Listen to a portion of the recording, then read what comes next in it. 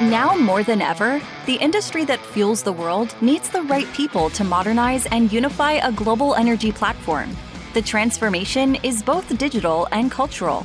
Join us as we explore strategies for success in the hyper-competitive war for talent, here on the Energy Workforce of Tomorrow podcast, hosted by the IBM North American Oil and Gas team. So, a little about our sponsors, Ericsson. As we're all aware, the oil and gas industry is digitizing rapidly. In addition to helping the industry reap the benefits of cost reductions, capture efficiencies for top-line revenue, achieve safety and environmental goals, digitization is enabling better and stronger connectivity. Ericsson provides best-in-class connectivity solutions for the oil and gas industry with its 4G and 5G private networks. Check out their site at www.ericsson.com/oil and gas. I will put this in the notes of each one of the episodes. Thank you. Hello and welcome to another episode of Energy Workforce of Tomorrow, sponsored by Ericsson. My name is Jason Duff.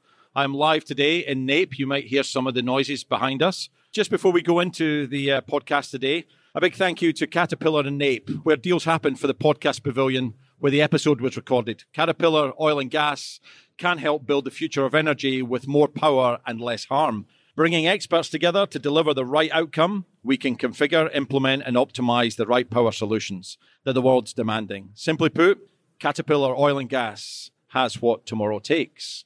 So, hey guys, welcome to NAPE 2023 Live. And I am joined by two people from Western Colorado University. Big up for big Western Colorado University. Woo! Woo! There you go. We'll come into it.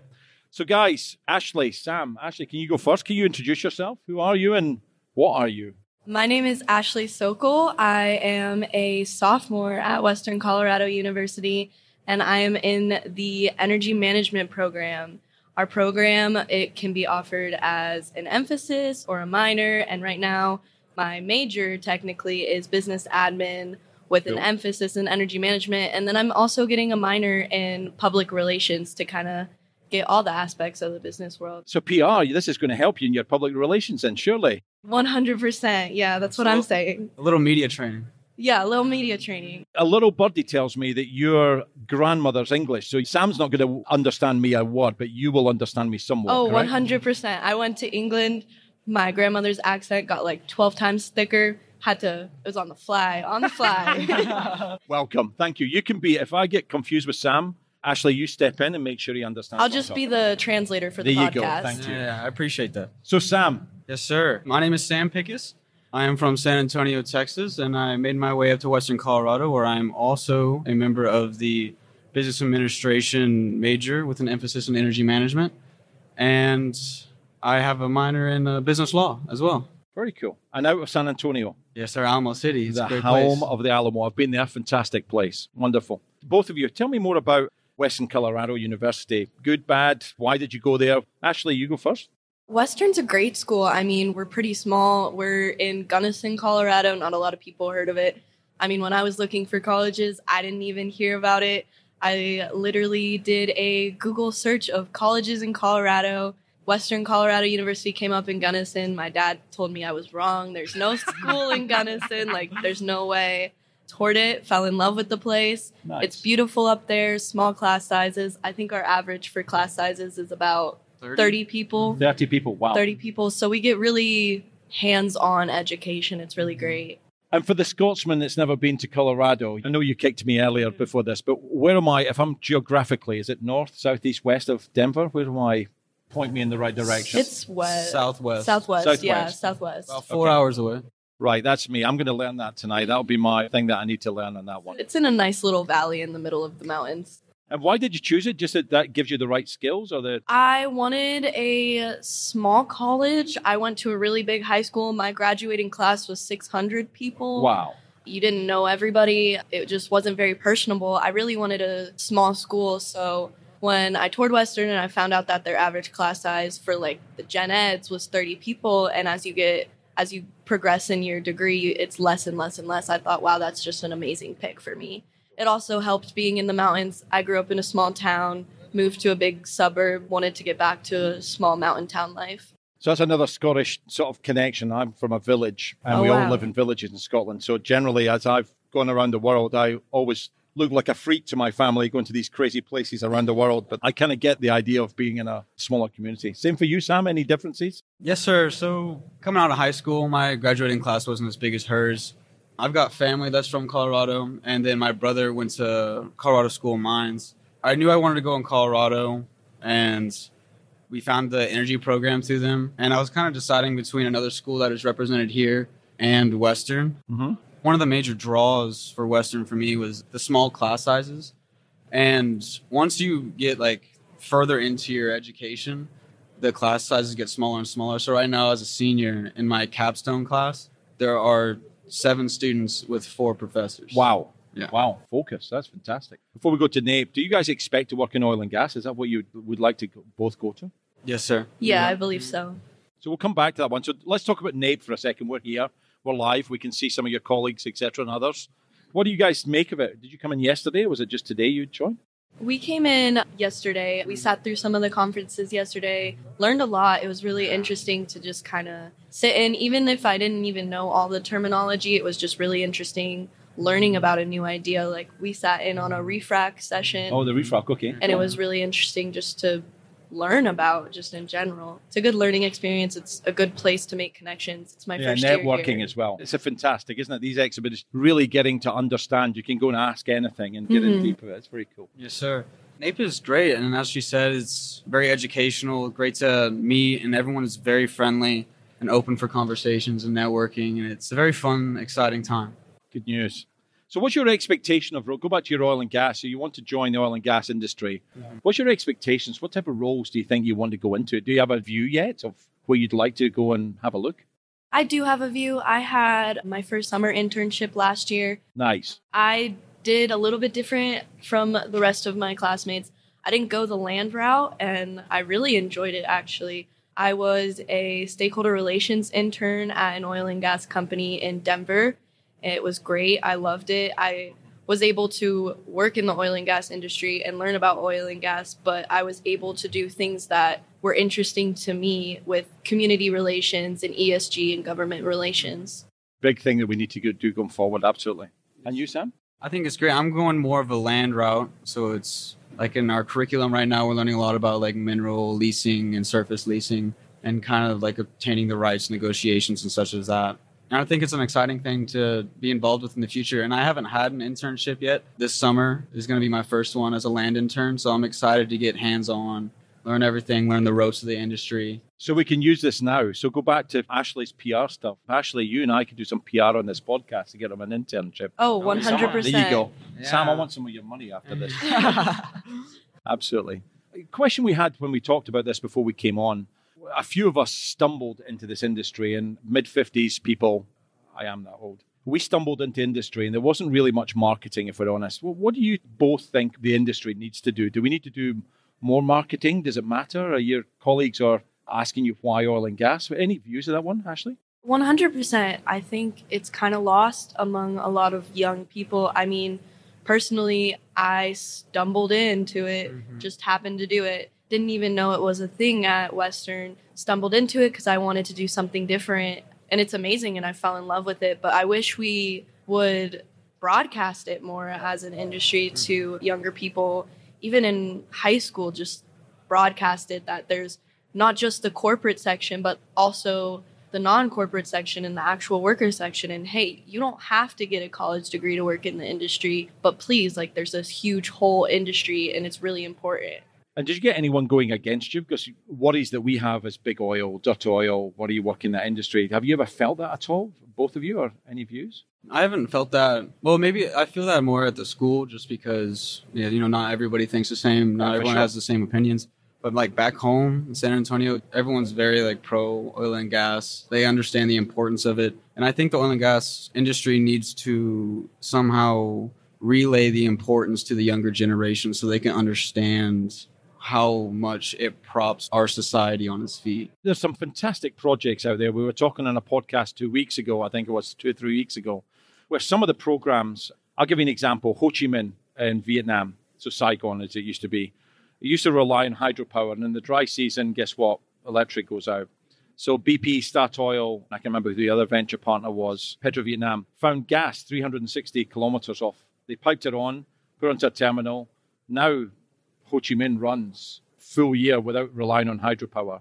Those types of projects, I think, and there must be many, I was involved in that years ago, it's a fantastic story, and we need to get that story out because we now can use digital skills that you guys will bring along. And that, for me, is how do we do an energy transition using the tools and data and automation we now have. That must be an exciting time to show these people what we've got and how we're going to do it. For me, that's what I think we need to do as an industry, and we can't do it without the help of you guys coming in and showing it. It's not, an old guy going another 5 years in the industry and going. I'd love to get you involved in some real hard-hitting projects that really mean something to the world and get it out there. 100%. I also think not just marketing it to young people, but marketing it to just everybody, because even if a kid doesn't have parents or family in the industry, they never hear about it and they might not be super enticed by a marketing from it. But if their parents know about it and talk to them about it, I just think the industry needs more education just for everybody.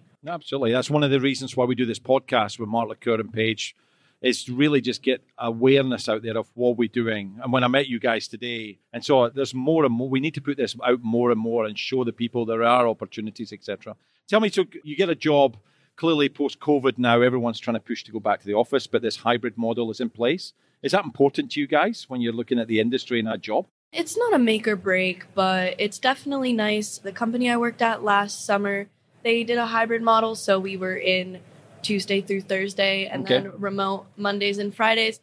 It was nice to a certain extent. The Zoom meetings weren't that great. I didn't really get much out of it. I always just felt bored, and I felt like I was actually more productive in the office talking to people and doing work in the office than I was sitting at home at my desk doing Zoom calls all day. My sense is we need to get back to the office, but there is a sense of also hybrid works as long as you keep the productivity. I assume you guys also starting your careers, the more you do face-to-face and understand, the more you'll speed up your careers, the knowledge of the business, etc., and the roles. Yes, I feel that having the hybrid, as she just said as well, it's not a make or break for me. And it's something that would be nice to have. But me going into having my first internship, it would be much more helpful for me to be in the office 5 days a week, learning from everybody, having coworkers, other interns around me, and we can help each other and communicate and such. And Zoom it works, but it's not like being in person face to face. No, it's funny. I'm a big, tall Scotsman and I talk with my arms and I want to express myself. It almost felt during COVID that I was going to the gym and doing my legs day, and I hate doing my leg day because you could only see me in this little screen and I couldn't sort of express myself the way I wanted to. So we've learned new skills. We've definitely been able to do more than what I thought we could do, but I still think we do need to get back to office. A lot of us, including IBM, who I work for, are trying to get to a hybrid model where we're really trying to encourage people to come back to the office and do. For me, it's the networking, and especially with our new staff and new joiners, it's very, very hard. You may stumble into me, you may not, the 5 days, but hopefully we get back into that one. What about net zero? What does that mean to you guys? Is there anything, that's bandied around a lot? I say that because, again, we did a podcast a couple of weeks ago and some of the younger members really kind of understood it but didn't understand it. But what does net zero mean to you guys? Anything at all? It's very difficult to understand. I feel like everyone just says, oh, net zero is the goal, but no one actually talks about how we're going to be net zero and what being net zero actually entails and how that's going to affect our future. It's always just, oh, the goal's net zero and no education about it. I love you being as open as you are, Ashley, because my daughter said the same thing a couple of weeks ago. And we need to do something differently because I think the industry and what we're trying to do and trying to convince people is net zero, but it's almost a marketing campaign. People like yourself, Ashley, we're all asking how, because if you can't do how, who wants to buy into something that we can't achieve? And I see that. I definitely think we need to do two things, is break it down and make it more bite-sized and chewable of what we want to do. Sam, are you the same? Any other views? I think it's very important to have net zero, but as we just said, there's many questions that need to be answered. How are we going to do it? How is our future going to change? And if we're getting rid of oil and gas, what are we going to replace it with? Because not everything has the same productivity. And there are cleaner options than what we got, coming up, like solar and wind or something cleaner than that. They want, let's say, some target goals are 2035, 2050 for net zero. How are you going to pull that off? So the same as me. I want to see an equation. I'm a bit of a math freak, but when it comes to it, I want to see how, not just put a number up and go, yee-haw. I think that's a bit that we'll probably see more happening, and we have to do it because we won't buy into it. In the next 5-10 years, it will just become a marketing campaign of whether it's a country, whether it's a company or not, what are we really doing and what's the impact? 100%. And if we keep doing that, people are going to stop asking the question of how and why, and then it's just, what's the point of it anymore then? What about electric cars? There's something that I want you to jump in now. I don't have one. Again, I was asked the other day, when would I go to electric cars? For me, personally, I think it's when there's less worry that I can not drive less than 300 miles and stop at a station. And that worries me. And I just don't see myself buying an electric car for at least another 10 odd years. But any of your views? I think it's a new technology. I think that doesn't make it a bad technology. It's just very new. I think it takes a lot of time for it to get perfected. Right now, there's a lot of problems with it, but for some people, it's great. It'd be a little worrisome where we live because it gets down into -20 most of the months in the winters. So, and I know that affects a lot of electric cars. So once those little kinks get worked out, I think they'll be great. But for now, it's just a really new technology. yeah, it's a new technology that's growing, and I mean, they're fun to drive, but like... Have you driven one? I've never have. driven one. You have? Yes, sir. Fast? They're fast. The acceleration, it's smooth. But it's something that'll take time. You know, the infrastructure hasn't been developed yet, and they're trying to, let's say, California, they say no more sale of gas-powered vehicles by, 2035? I might be misquoting that. But how? There's so much rare earth minerals that need to be mined that causes so much pollution as well. So all the way through the supply chain, it's not as clean as we think. Well, yeah, you even look at that point. By 2035, all electric cars in California. So does that mean you just need to go to the borders at Texas and the others and just buy your oil? And I don't know. It just seems, again, a very strange thing. What's the most important criteria for your careers going forward? And people like yourself, what are you thinking about? Think about companies listening to you guys as new starters. What should we be thinking about to enhance and entice the right people to their companies? What's important? Hopefully you'll get this right because you've got a whole bunch of Western Colorado University students listening to this. So if you get it wrong, Ashley, you're going to get a lot of stuff tonight. I think I'm going to get kicked out of the program. Oh, don't do that. We'll look after Ashley. She's good. I think the most important thing is just the workplace in general. And if there's a good community there, I mean, you could work at an amazing company, best company in the world. And if you're not working with good people that you enjoy spending your time with or working with, then what's the point? So culture. Definitely culture. And people. Culture and people is a big part. I think culture and people, it's what makes a company. Companies aren't successful without the people who are actually working at them. And what about actually going, I did discussions with someone, again, some IBM new starters that we were talking about. It's not all about just us helping you guys. You need to also grab it. Is that a generation thing or is it just... No, you definitely got to meet them halfway because they're going out of the way to do things for you. And so you need to do that at the bare minimum, meet them halfway. Ashley, sorry? Yeah, I mean, work ethic, that's a big factor. And it's a big problem with certain generations, like our younger generations. People don't get the kick in the butt when they need to have a good work ethic. My dad made sure I started working when I was 16 to make sure I got experience. I learned how to be around people and interact with people. Work ethic makes a person. I think my coaching to you guys, which I gave to some of the IBM associates that came in, is meet us halfway. You're absolutely right, Sam. It's take ownership. Don't wait for the new sort of joiners, etc., oil and gas. Just don't wait to be done. Row out and meet the boats and sort of show who you are and what you are. I think that gets it off to a good start. And I think you two guys will definitely do that one well. Yeah, if you want something, go out and get it. 100%. Yeah, go get it. Yeah. Don't wait in the harbour for your boat. Row out and meet it is the thing. What's your final point then? Western Colorado University. So people listening to this, juniors thinking about going there, any other sort of definitely go there's, definitely don't do's? I say you should definitely go. Our professors who are there helping us, such as Veronica and Jessica, are great people. They go and do a lot of things for us that help us out a lot. And you're getting lots of love hearts from the girls across yes, that. And that is something that I learned that I just talked about through them was meet them halfway. At first, I wasn't doing that, and then I learned my lesson, and it was a difficult process, but good for you. I made it work. I met them halfway, and here we are. So it's important. It really, really is important. Right through your career, you can't go in and ask and wait. I'm Scottish, so we're always a bit loud and ask what's going on. There you go. But actually, it's really, really important because you just take that one step, you're way in front of others, and you'll find the door just goes, just will open up and do it. 100%. I think Western's an amazing place. I don't think I'd be the person I am today without the program and our directors. I mean, Veronica and Jessica, like Sam said, they're the best people you could ever meet. They help you through so much just with your personal development, your educational development, and your professional development. They push you. They don't push you too hard, but they push you a little past your limit just so you can learn and get experiences. And it's the most amazing thing ever. They put you out of your comfort zone. For example, volunteering me for this 100%. podcast, which I'm grateful for. And watching all you and sort of throwing love hearts, etc. at you. I wonder if they're drinking over there. Is it just water? Yeah, it's just water. It's just water. We won't get into trouble now. So big shout to Western Colorado University. Thank you guys for joining. So lastly, Super Bowl. You're going to have to teach a Scotsman who is going to win in 2 weeks' time. Eagles. Eagles. Eagles, Go Philly. 100%. Absolutely Philadelphia straight on. Eagles. Why? I've been a Philly fan since I was a little kid. My dad's from the Philly area. My whole family's a Philly area.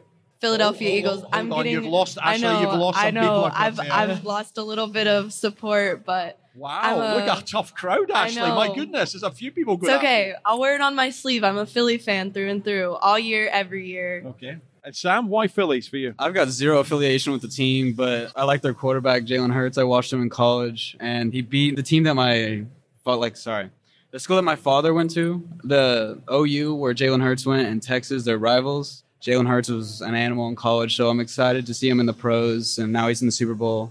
And the Chiefs have been there 3 out of the last 4 years. It's time to see him go. Okay, there you go. A Scotsman's just been told what's going to happen. I love this sport, but it's just trying to learn and understand. But I'll take that back in. Okay, I'll back the Phillies. Who's your Premier League team? Oh, soccer? I support a team in Scotland called Dunfermline, which you'd never have heard of. It's probably similar to Western Colorado University location, very small town. I would say I'd probably Man United. Man United? Yeah. Okay. United, that's a What good about team. you? Chelsea. Chelsea. Yeah, they've been on a big spending spree recently. We're about to fight here. Sorry, Sam. I'm going to throw you over the table. The other big thing, do you guys know about rugby? No, sir. No. Not professional, So no. we've got Scotland versus England on Saturday, which is a very, So now I think we're rivals. Right, now you and I would fight and I'd throw you over the table because definitely Scotland will win on Saturday. Well, that's Weird rough. history. Yeah, we have it's a little bit of a rough history. So Ashley, Sam, thank you very, very much for joining me up here. I know it was a short sort of thing and I really appreciate Western Colorado University. Big it up to those guys. I think you've still got friends. No, I'm not sure. I think you're across with me. Yeah, so thank you guys. Any points? No, that was great. Thank you so for having much. us. Yeah, it's been a Good pleasure. news. I'll put your links onto the podcast so you guys can do it and then we'll get it out. And then all those people that have been chatting on some Western Colorado University, we can get a lot of likes on that one. All right, Yes, sounds sir. good. So enjoy the rest Thank of you. NAPE. Yes, sir. Thank You you as so well. much, Thank you you. too. So guys, thank you very much. This is live from NAPE. This is Energy Workforce of Tomorrow. As we always said, we want to adapt, adopt, and improve this podcast. So speak to you guys next time. This is Jason Duff. I'm out. Join us again next week on the Energy Workforce of Tomorrow podcast, a production of the Oil and Gas Global Network. To learn more, go to oggn.com.